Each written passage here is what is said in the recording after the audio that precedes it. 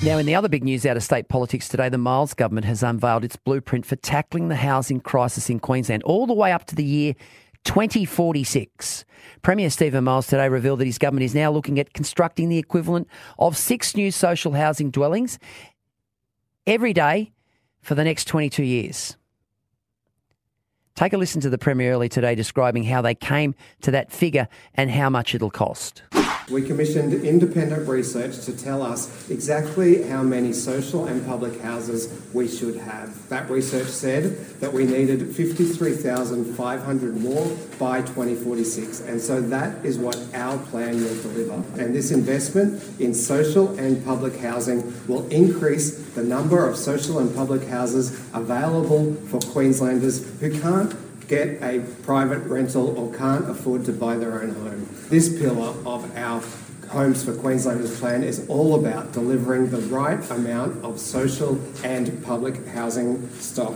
It is backed by $1.25 billion of additional funding designed to ensure that we can increase the number of social and public houses we build each and every year to meet that target.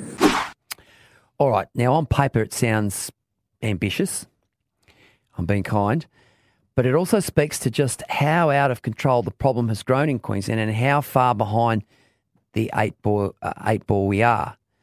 So I've invited the CEO of the Queensland Council of Social Services, Aimee McVeigh, onto the show today to get her reaction to the announcement. Aimee, thanks for your time. Thanks for having me, Peter. 53,500 social homes by 2046. A goal of more than 2,000 new homes on average every year by 2028. Do you think the state government can achieve it?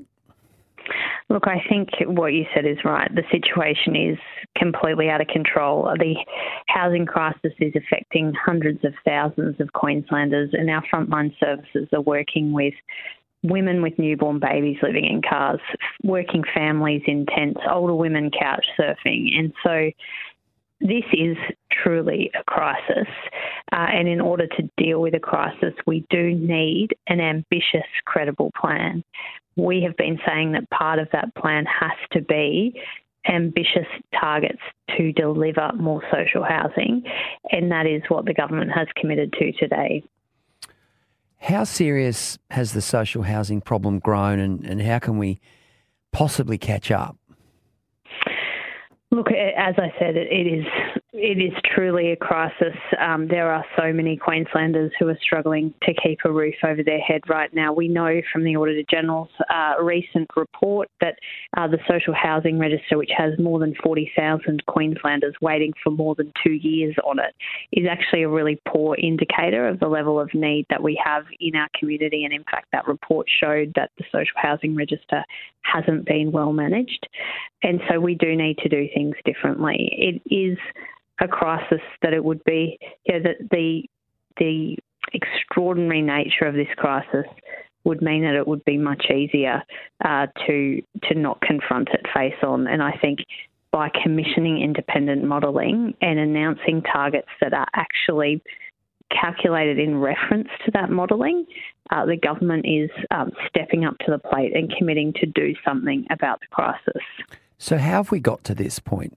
Is it just a perfect storm of affordability comes up against, escalating costs, the inability to deliver a project? I mean, why are we here in 2024 talking about such a major issue? And look, I think, Peter, people driving around Brisbane can see the level of the crisis, can't they? There's tents everywhere. There's people living in cars. And so it's not as if it's come out of nowhere. It's something we've been watching with our own eyes. The thing is that our population has been growing for some time now, and also for decades, governments of all colours have neglected this area. So we have not had enough housing supply come online to match the level of our population growth.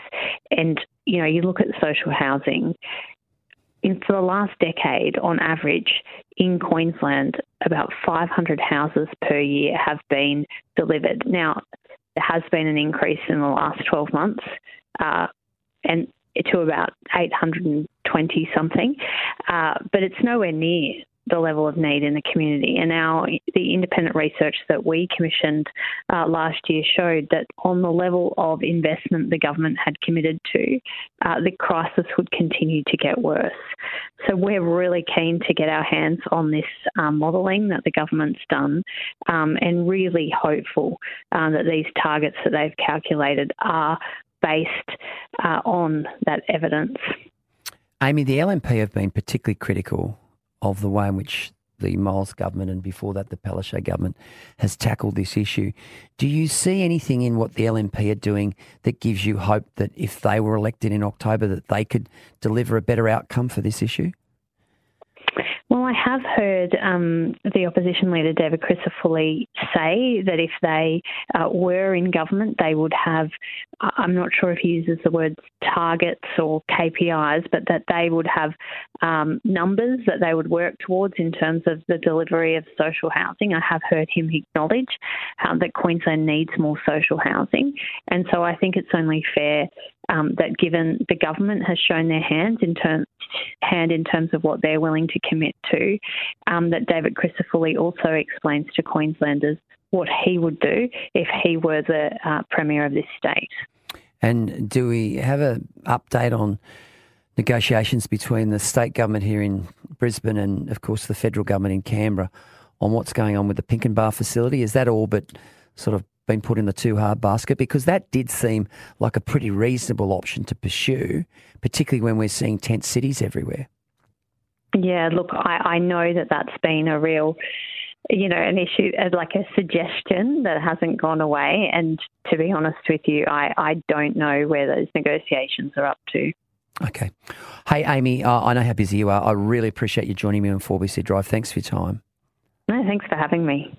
There she is, Aimee McVeigh. She's the CEO of the Queensland Council of Social Services, and they're really working hard behind the scenes, lobbying all levels of government, private enterprise to try and solve what is increasingly becoming a real issue here in Queensland.